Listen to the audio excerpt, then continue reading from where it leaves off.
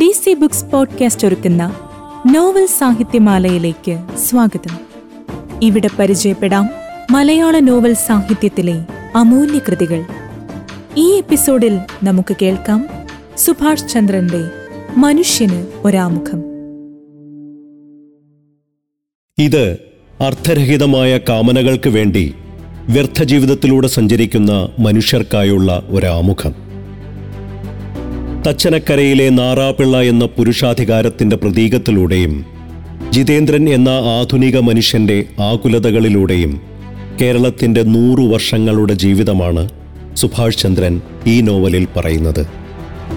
പൂർണ്ണ വളർച്ചയെത്തും മുമ്പ് മരിച്ചു പോകുന്ന കുറേയേറെ മനുഷ്യരുടെ കഥ. മനുഷ്യന് ഒരാമുഖം.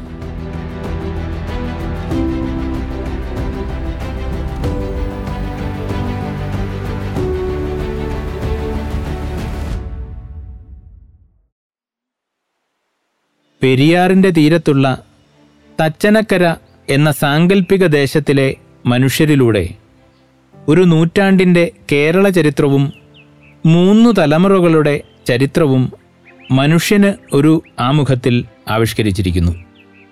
തച്ചനക്കരയിലെ അയ്യാട്ടുംപുള്ളി എന്ന നായർ തറവാട്ടിലെ ഇളയ തലമുറക്കാരനായ ജിതേന്ദ്രൻ്റെ സ്വഗതാഖ്യാനമായാണ് നോവൽ രചിച്ചിട്ടുള്ളത്. അദ്ദേഹത്തിൻ്റെ മരണത്തോടെയാണ് നോവൽ ആരംഭിക്കുന്നത്. പൂർണ്ണ വളർച്ചയെത്തും മുമ്പ് മരിച്ചു പോകുന്ന ഒരേ ഒരു ജീവിയാണ് മനുഷ്യൻ എന്ന ആമുഖത്തോടെയാണ് നോവൽ ആരംഭിക്കുന്നത്.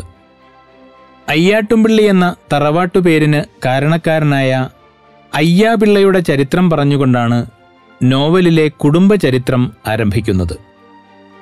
തിരുവിതാംകൂർ ഭരണാധികാരി അയ്യാപിള്ളയെ വധശിക്ഷയ്ക്ക് വിധിക്കുന്നു. അനങ്ങാൻ കഴിയാത്ത ഇരുമ്പുകൂട്ടിലടച്ച് മരക്കൊമ്പിൽ തൂക്കിയിട്ട് വെള്ളവും ഭക്ഷണവും നൽകാതെ മരണം വരെ തൂക്കാനാണ് ഉത്തരവ്. 18-ാം ദിവസം മരണത്തിൻ്റെ സന്ദേശവുമായി എത്തിയ കഴുകനെ ഭോ എന്ന് ആട്ടിയതിൻ്റെ ഉഗ്രതയിലാണ് അയ്യാട്ടുംപള്ളി എന്ന കുലപ്പേര് തറവാടിന് വന്നതെന്ന് സൂചിപ്പിക്കുന്നുണ്ട്. ഈ വംശത്തിൽപ്പെട്ട നാറാപിള്ള മനുഷ്യരുടെ ദുരയുടെയും ആസക്തിയുടെയും പ്രതീകമാണ്. ജാതിപരമായി മേൽക്കോയ്മ പുലർത്തുകയും മറ്റുള്ളവരെ അംഗീകരിക്കാതിരിക്കുകയും ചെയ്യുമ്പോൾ തന്നെ സ്വന്തം കാമപൂർത്തിക്ക് വേണ്ടി ഏത് ജാതിയിൽപ്പെട്ടവരെയും പ്രാപിക്കാൻ തയ്യാറാകുന്നത് ആ കഥാപാത്രത്തിൻ്റെ ധാർഷ്ട്യം വെളിപ്പെടുത്താൻ ഉതകുന്നതാണ്.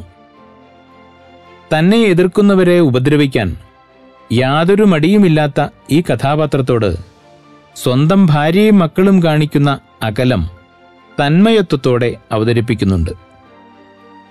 തൻ്റെ പുസ്തകങ്ങളെ വലിച്ചെറിഞ്ഞതുകൊണ്ട് സ്വന്തം മകനായ ഗോവിന്ദൻ അച്ഛനെ തിരിച്ചു തല്ലുന്ന സംഭവവും മകൻ്റെ മരണസമയത്ത് കോതപ്പുലയത്തിയുടെ കൂടെ രതിക്രീഡയിലേർപ്പെട്ട നാറാപിള്ളയുടെ വാക്കുകൾ അദ്ദേഹത്തിൻ്റെ സ്വഭാവ ചിത്രീകരണത്തിൻ്റെ മികവുറ്റ ഉദാഹരണങ്ങളാണ്. ക്രൂരതയുടെ പര്യായമായി തീർന്ന നാറാപിള്ളയിലൂടെ മനുഷ്യരുടെ എല്ലാ തരത്തിലുള്ള ആസക്തിയെയും അഹന്തയെയും തുറന്നെഴുതുകയാണ് നോവലിസ്റ്റ്.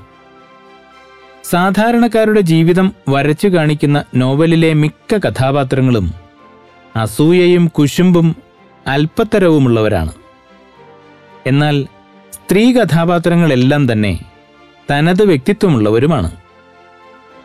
തച്ചനക്കര ഗ്രാമത്തിൽ തന്നെ സ്വന്തം ഭർത്താവിൻ്റെ വായ്നാറ്റത്തെപ്പറ്റി തുറന്നു പറഞ്ഞ ആദ്യത്തെ വനിത കുഞ്ഞുമ്മയാണ്. ചെറുപ്പത്തിലെ വെന്ത മണ്ണുകട്ട തിന്നിരുന്ന പ്രകൃതക്കാരിയായ അവർ സ്വന്തം വ്യക്തിത്വം പ്രകടിപ്പിക്കുന്നുണ്ട്. മക്കൾക്ക് പേരിടുമ്പോൾ ശ്രീനാരായണ ഗുരുവിൻ്റെ ദർശനങ്ങളോടുള്ള അനുഭാവം നിമിത്തം നായരെന്നോ പിള്ളയെന്നോ സ്വന്തം മക്കളുടെ പേരിൻ്റെ കൂടെ ചേർക്കാതിരിക്കുന്നു. മകൻ്റെ വിവാഹത്തിന് മരുമകളുടെ ജാതി ഒരു പ്രശ്നമായി എടുക്കാതെ സമ്മതം നൽകുകയും ഭർത്താവിൻ്റെ രഹസ്യബന്ധത്തെക്കുറിച്ച് തുറന്നടിക്കുകയും ചെയ്യാനുള്ള തൻ്റെ ഇടം കുഞ്ഞുമ്മ കാണിക്കുന്നുണ്ട്. മക്കളായ തങ്കമ്മയും ചിന്നമ്മയും അവരുടേതായ വ്യക്തിത്വം പ്രകടിപ്പിക്കുന്നവരും കുടുംബത്തിൽ സ്വാതന്ത്ര്യം അനുഭവിക്കുന്നവരുമാണ്. സ്കൂൾ അധ്യാപികയായ മരുമകൾ സുലോചനയിൽ നിന്ന് സമ്മാനങ്ങൾ സ്വീകരിക്കുന്നതാണ് കുഞ്ഞുമ്മയുടെ അവസാന നാളുകളിൽ വഴിത്തിരിവായിത്തീരുന്നത്. സുലോചനയുടെ സമ്മാനങ്ങൾ സ്വീകരിച്ച കുഞ്ഞുമ്മയെ നാറാപിള്ള ഉപദ്രവിക്കുകയും തുടർന്ന് കുഞ്ഞുമ്മ മുറിയിൽ നിന്ന് പുറത്തിറങ്ങാതെ ചുമരിൽ തലതല്ലി മരിക്കുകയും ചെയ്യുന്നുണ്ട്. കുഞ്ഞുമ്മയുടെ മരുമകളായ കല്യാണിക്കുട്ടിയാണ് തച്ചന ഗ്രാമത്തിൽ ആദ്യമായി പത്രം വരുത്തുന്നത്. പങ്കജാക്ഷന്റെ കൊച്ചിക്കാരിയായ ഭാര്യ അയ്യാട്ടുംപിള്ളിയിലേക്ക് ആദ്യമായി പത്രം വരുത്തി തുടങ്ങിയതോടെ ചരിത്രത്തിന്റെ തിരമാലകളുടെ ഇരമ്പം അങ്ങ് ദൂരെ നിന്നാണെങ്കിലും അയ്യാട്ടുംപിള്ളിയിൽ കേട്ടു തുടങ്ങി എന്ന വാക്യം നോവലിൽ വേറിട്ട് കേൾക്കുന്നുണ്ട്. ജിതേന്ദ്രന്റെ ഭാര്യയായ ആൻമേരി എന്ന ക്രിസ്ത്യാനി പെൺകുട്ടിയാണ് മറ്റൊരു പ്രധാന സ്ത്രീ കഥാപാത്രം. ആൻമേരിയിൽ തെളിഞ്ഞ ശുദ്ധമായ ആത്മീയതയായിരുന്നു ജിതനെ അവളുമായി അടുപ്പിച്ചത്.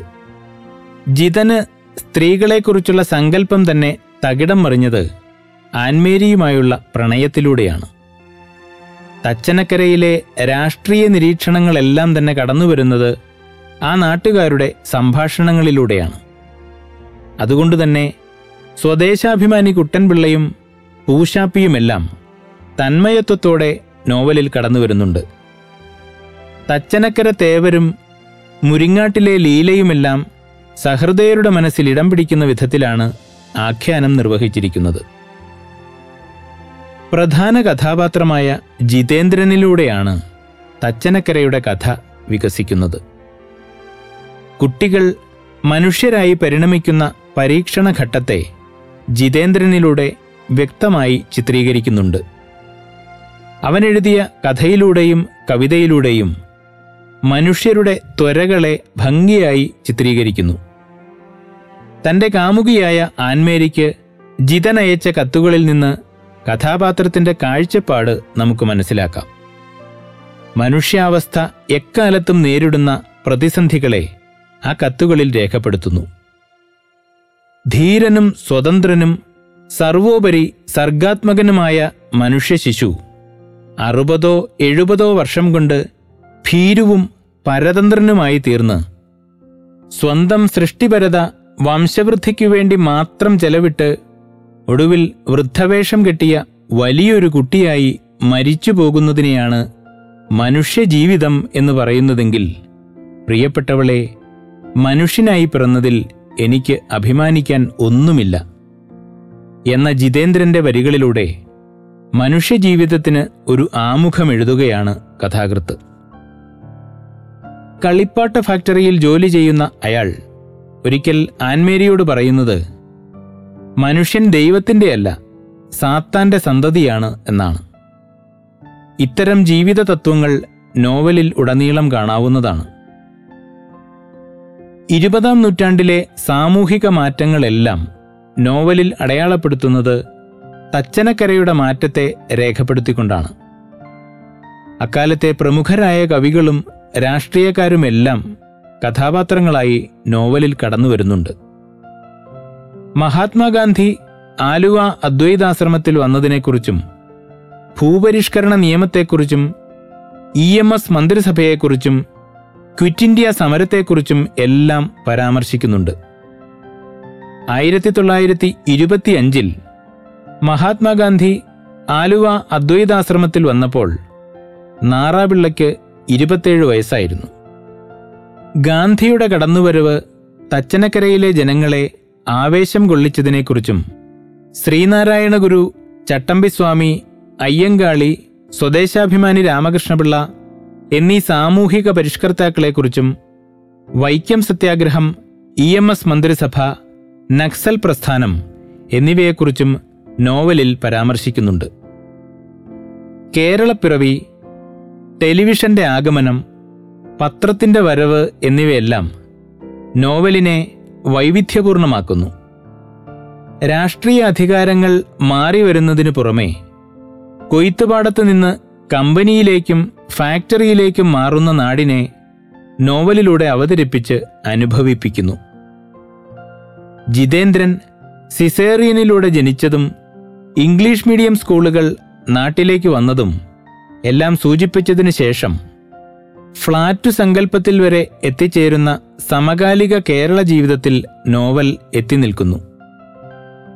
ചരിത്ര പ്രാധാന്യമുള്ള സംഭവങ്ങളെയും ചരിത്ര പുരുഷന്മാരെയും തച്ചനക്കരയുമായി ബന്ധപ്പെടുത്തിക്കൊണ്ട് ഒരു കാലഘട്ടത്തിൻ്റെ ജീവിതം അനാവരണം ചെയ്യാൻ നോവലിസ്റ്റിന് സാധിച്ചിട്ടുണ്ട്. ധർമ്മം, അർത്ഥം, കാമം, മോക്ഷം എന്നീ പുരുഷാർത്ഥങ്ങളെ 4 ഭാഗങ്ങളായും ഓരോ ഭാഗത്തും 10 അധ്യായങ്ങൾ ഉൾപ്പെടുത്തിയുമാണ് നോവലിൻ്റെ ശില്പരചന. ധർമ്മം എന്ന ഭാഗത്ത് ധർമ്മമൂർത്തിയായ ശ്രീനാരായണ ഗുരുവിനെയും അധർമ്മമൂർത്തിയായ നാറാപിള്ളയെയും പരസ്പര വൈരുദ്ധ്യത്തോടെ അവതരിപ്പിക്കുന്നു. അർത്ഥം, കാമം, മോക്ഷം എന്നീ ഭാഗങ്ങളിൽ യഥാക്രമം കാറൽ മാർക്സിനെയും ഫ്രോയിഡിനെയും ജിതേന്ദ്രനെയും പ്രതിഷ്ഠിച്ചുകൊണ്ടാണ് ആഖ്യാനം. ശ്രീനാരായണ ഗുരു പലപ്പോഴും നോവലിലെ കഥാപാത്രമായി തന്നെ കടന്നുവരുന്നു. ഓരോ അധ്യായത്തിൻ്റെയും തുടക്കത്തിൽ ചെറിയ ലിപികളിലായി 1999 മാർച്ച് 29 മുതൽ 2000 ജനുവരി 1 വരെ ജിതേന്ദ്രൻ ആൻമേരിക്കയച്ച കത്തുകളും ചേർത്തിട്ടുണ്ട്. ഈ കത്തുകളും കഥയും വേറിട്ടു നിൽക്കാതെ തന്നെ പല ചരിത്രഘട്ടങ്ങൾ ചേർത്തും ഇടയ്ക്ക് ചരിത്രത്തെ തന്നെ കൂട്ടുപിടിച്ചുമാണ് നോവൽ ഘടന നെയ്തെടുത്തിട്ടുള്ളത്.